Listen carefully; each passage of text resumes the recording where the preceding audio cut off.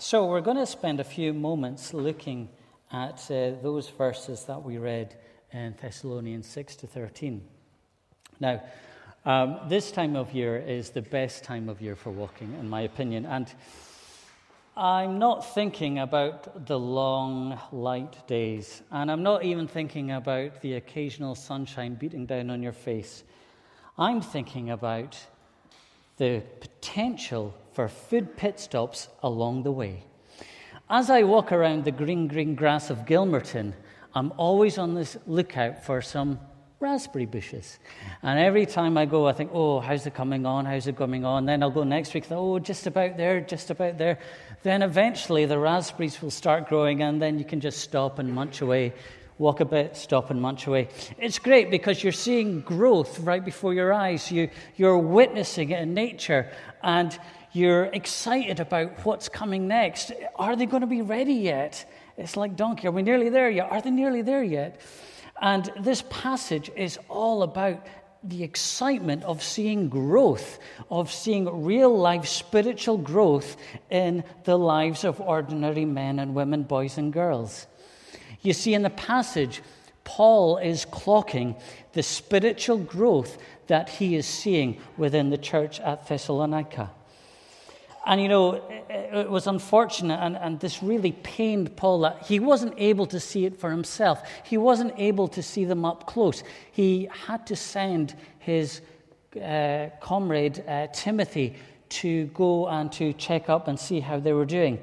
And what we have here is Paul's response to Timothy's report. And it's an amazing report. Timothy tells Paul how wonderfully the Thessalonian believers are growing in their faith and in their love. And it's a growth that Paul could never have imagined or could have dreamed about. And so what we're going to be looking at this morning is that we're going to be looking at a great report card. And we're going to get a real excitement from it. And we're going to be really encouraged by it.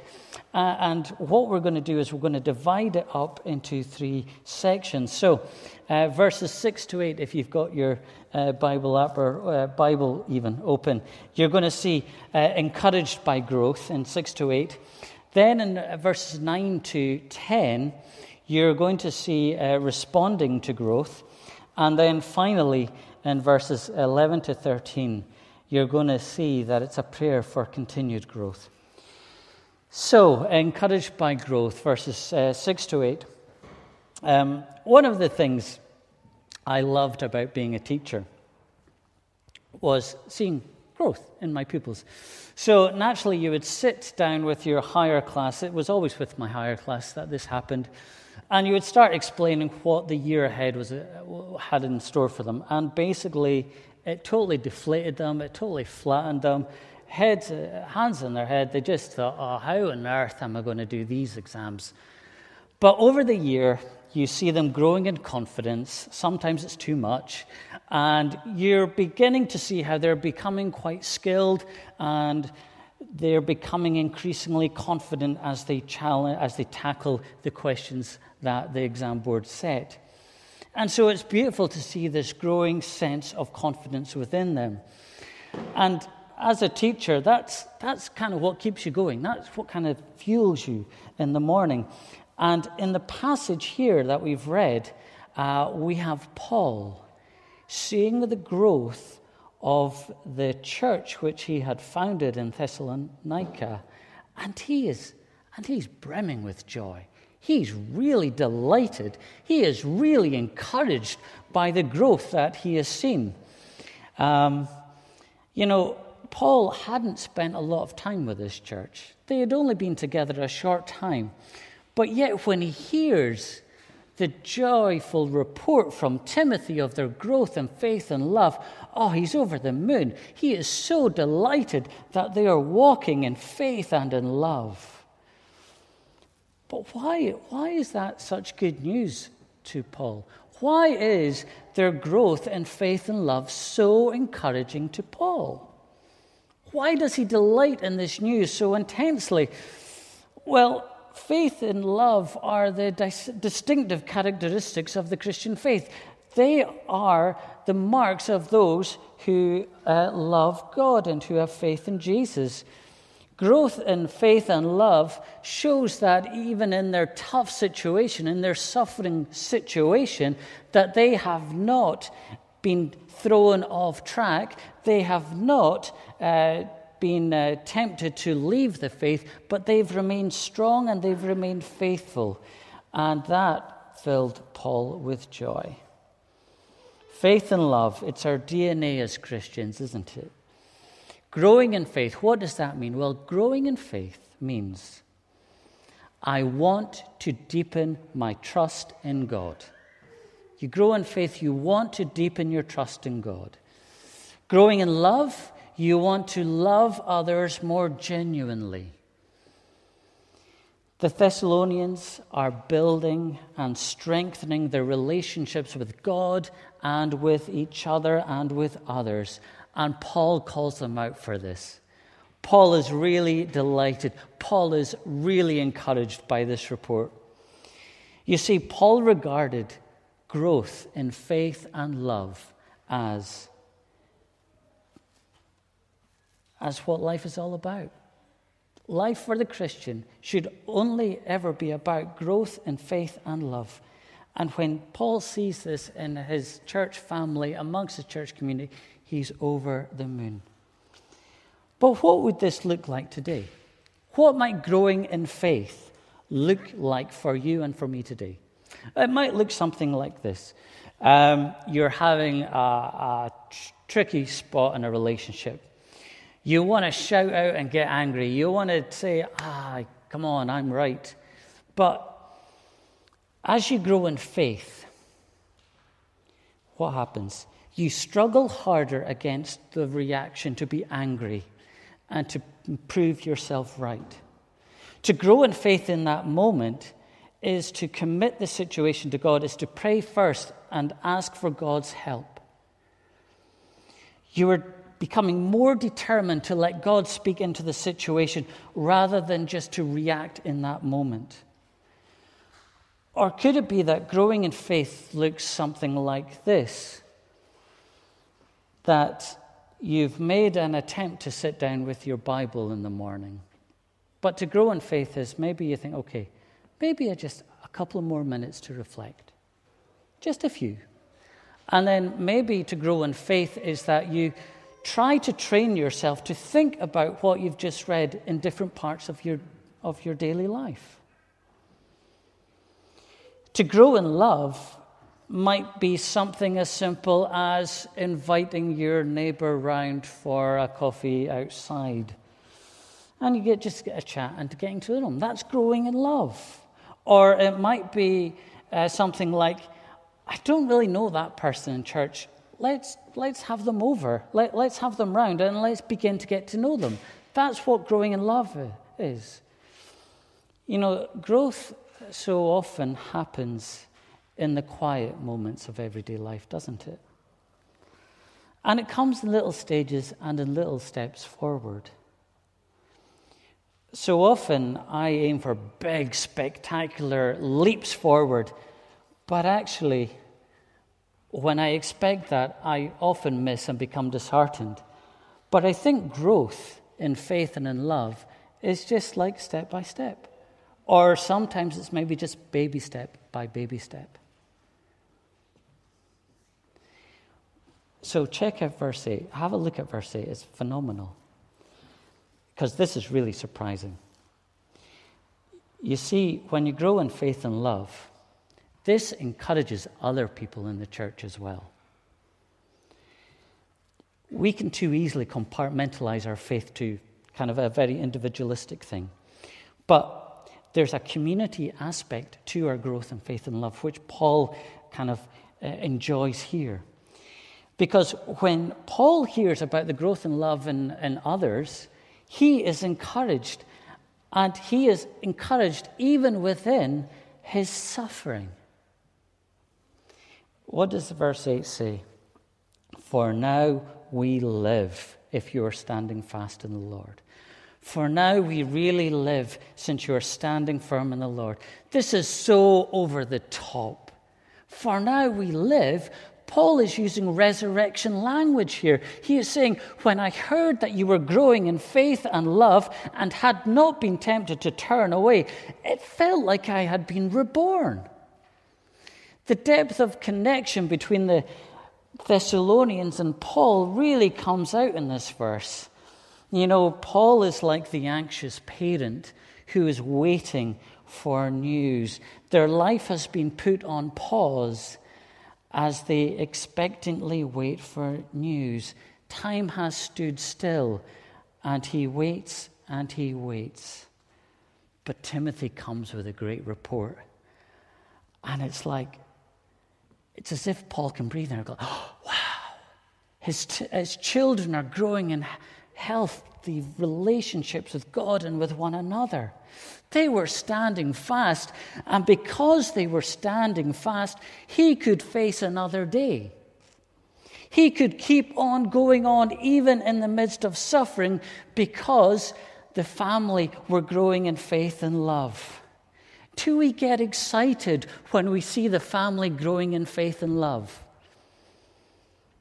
You know, I think we kind of maybe expect greater things than we really kind of need to. Because growing in faith and love could be something simple like this. Your teenage son or daughter decides to come off their TikTok and they decide to read the Bible app. That's growth in faith. Your young professional decides to keep appropriate hours at the office and decides to come to the prayer meeting or comes to discipleship. That's growth in faith and in love. Your middle-aged family who are busy with family and jobs take time to invite people round to read the Bible, to pray with others. That's growth in faith and love. The older community who decide not to pursue a life of pleasure, but decide to serve their community in love and their church family in love, that's growth in love and growth in faith. Let's be much more like Paul. Let's call out. Let's get excited. Let's say, wow, you're growing in faith and love. Let's share it with one another. Let's encourage one another. Let's get out your phones and ping a text and say, oh, I'm so blessed by the fact that you spent just a little bit of time speaking to me at church today. I'm so thankful that you take time to lead the kids' ministry. I'm so thankful that you're such a great neighbor. You know, let's take time to show our appreciation to one another, to encourage one another on the road.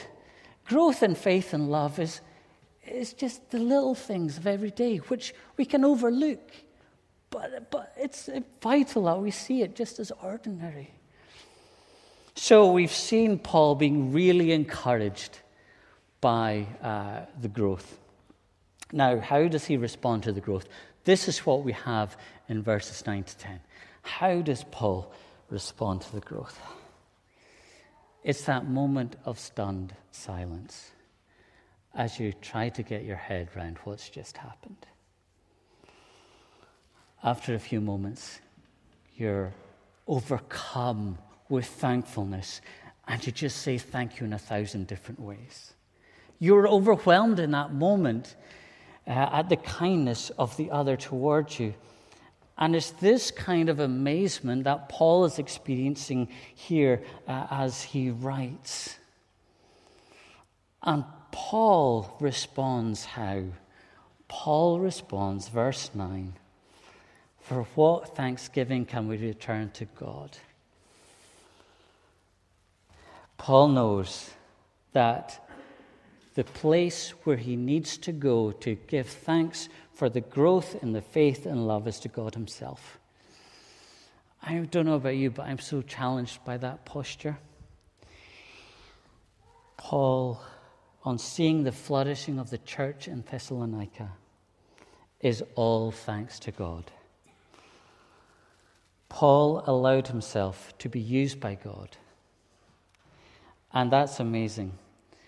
But it's God that is doing all the work here.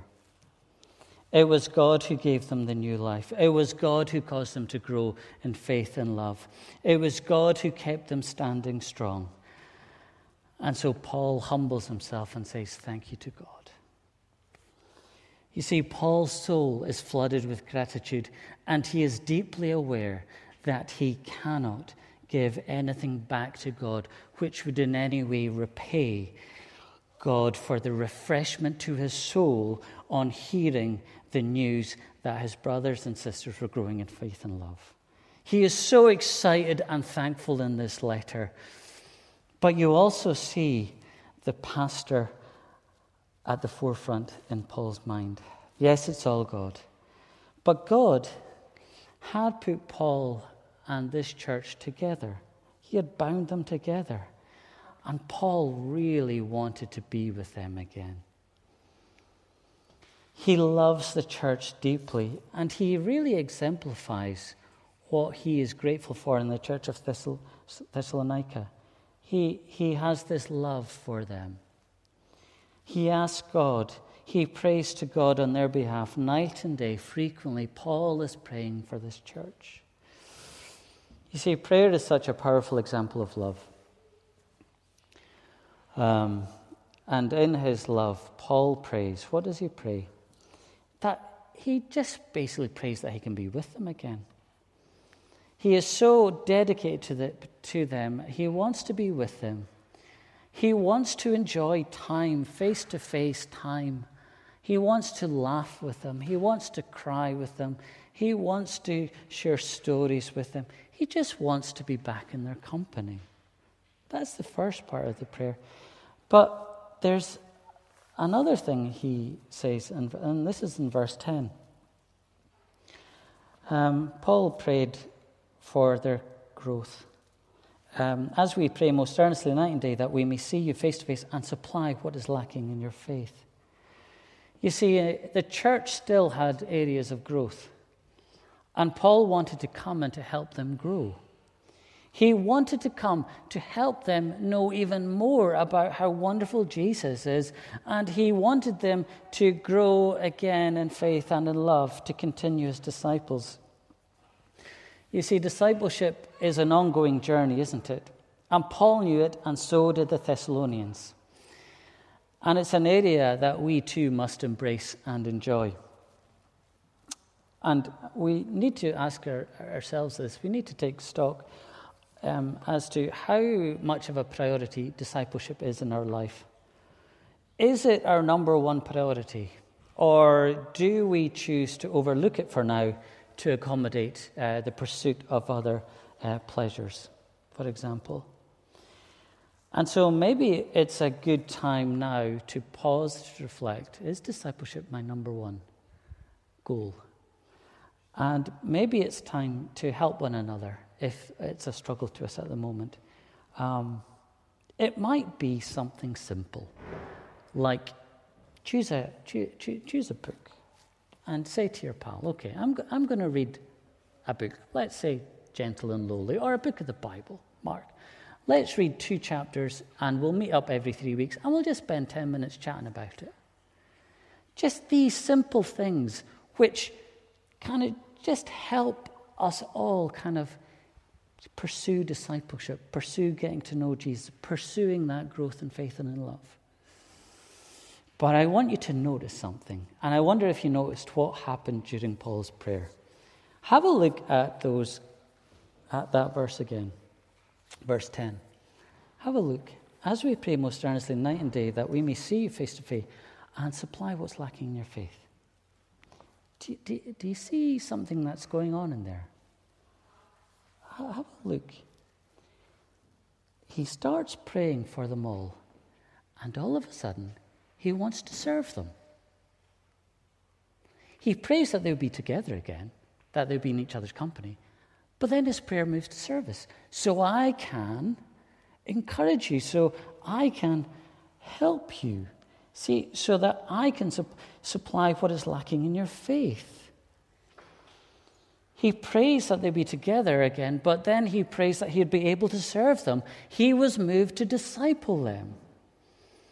This is the remarkable thing about praying for others. When we pray for others, we'll soon find ourselves wanting to serve them, wanting to bless them, so we can help them move and help ourselves move towards one another and towards God out of love and in faith. So as you pray for one another, don't be surprised if you'll be moved to serve one another. It's what should happen. So we've seen Paul encouraged by the growth. We've seen how he responded to the growth. And then, finally and briefly, verses 11 to 13, he prays for continued growth. Now, I'm sure some of you have caught some of the Olympics last week or so. And I was kind of listening and reading around the story of Adam Peaty, and he's the kind of Olympic swimmer who's the kind of Usain Bolt of the pool. You know, he is expected to get gold. He will get gold. There's nothing that really stops him getting gold. But he explains, and his team explained, that that's not enough. For Adam Peaty to keep growing and to keep pushing himself, it's not the gold medal. That's too easy. It's about the world record. He needs to keep pushing and pushing and pushing himself. He needs to continue to grow in the skill of being an Olympic athlete. And you know, that same desire to grow should be within each one of us in terms of our spiritual growth. A process fueled by God's grace, but needing self-discipline to cultivate great spiritual habits is vital for our continued spiritual growth. So Paul pens a prayer in this letter to the Thessalonians. And what does he pray for? And this is really interesting. Because you're thinking, Paul, he'll mention something about doctrine, and he will. But what's the most important thing to Paul, I think? I think that you'll find it in verse 12, that they would continue to grow in love for each other and for everyone else.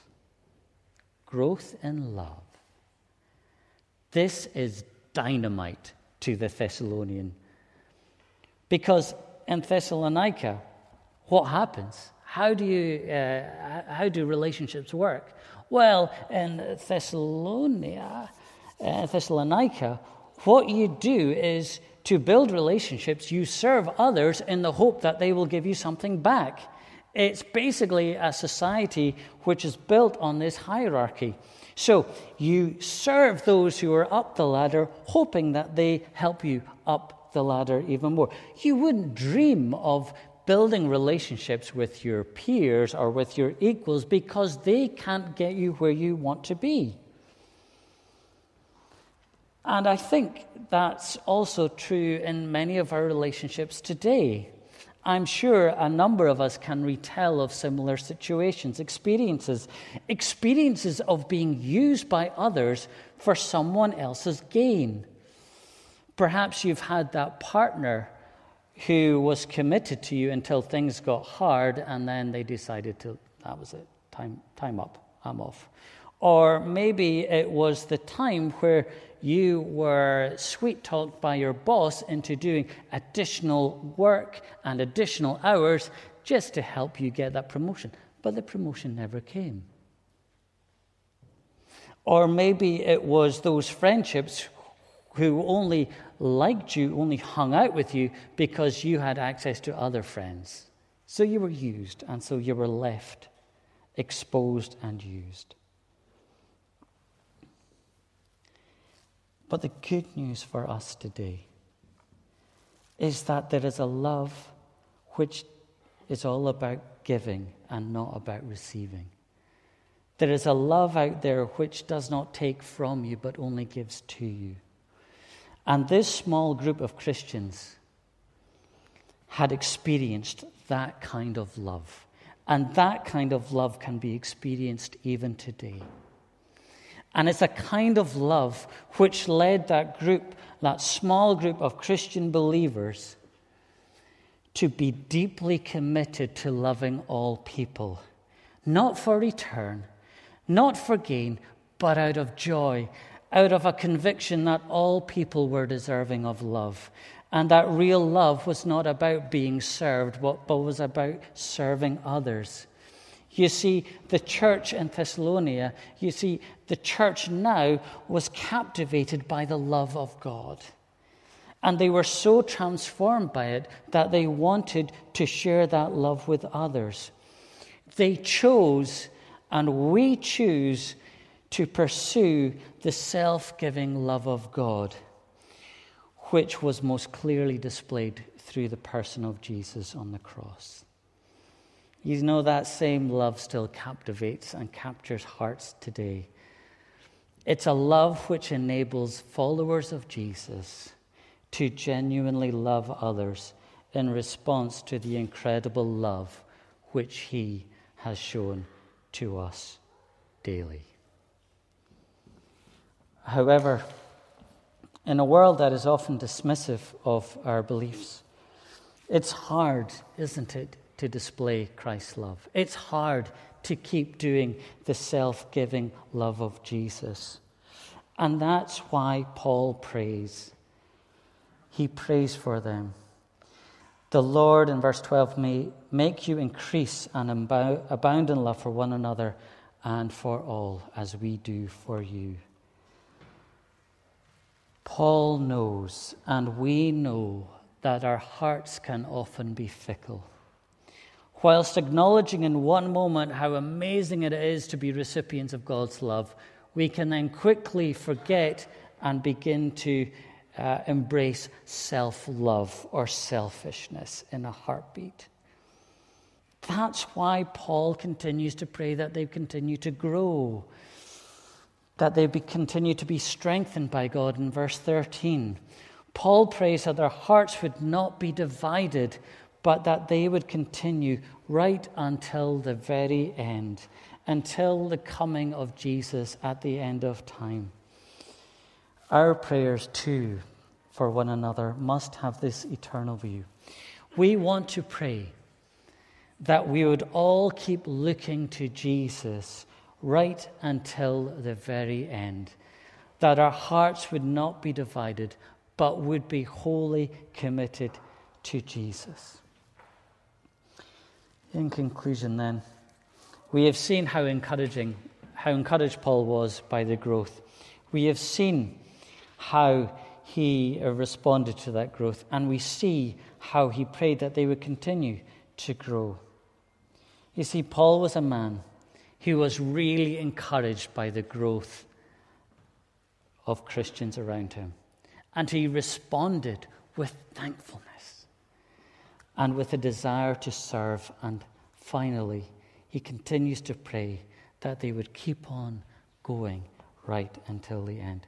I pray that too is our posture, a posture of encouragement and of thankfulness to God for all he's doing in our life and in the life of our brothers and sisters, encouraging one another, praying for one another right till the very end. Amen. Let's finish with a quick prayer. Let's pray. Father in heaven, thank you that you love us. Thank you that our hearts have been transformed. And Lord, we pray that our hearts would not be divided, but that they would be wholly committed to you right until the very end. Amen.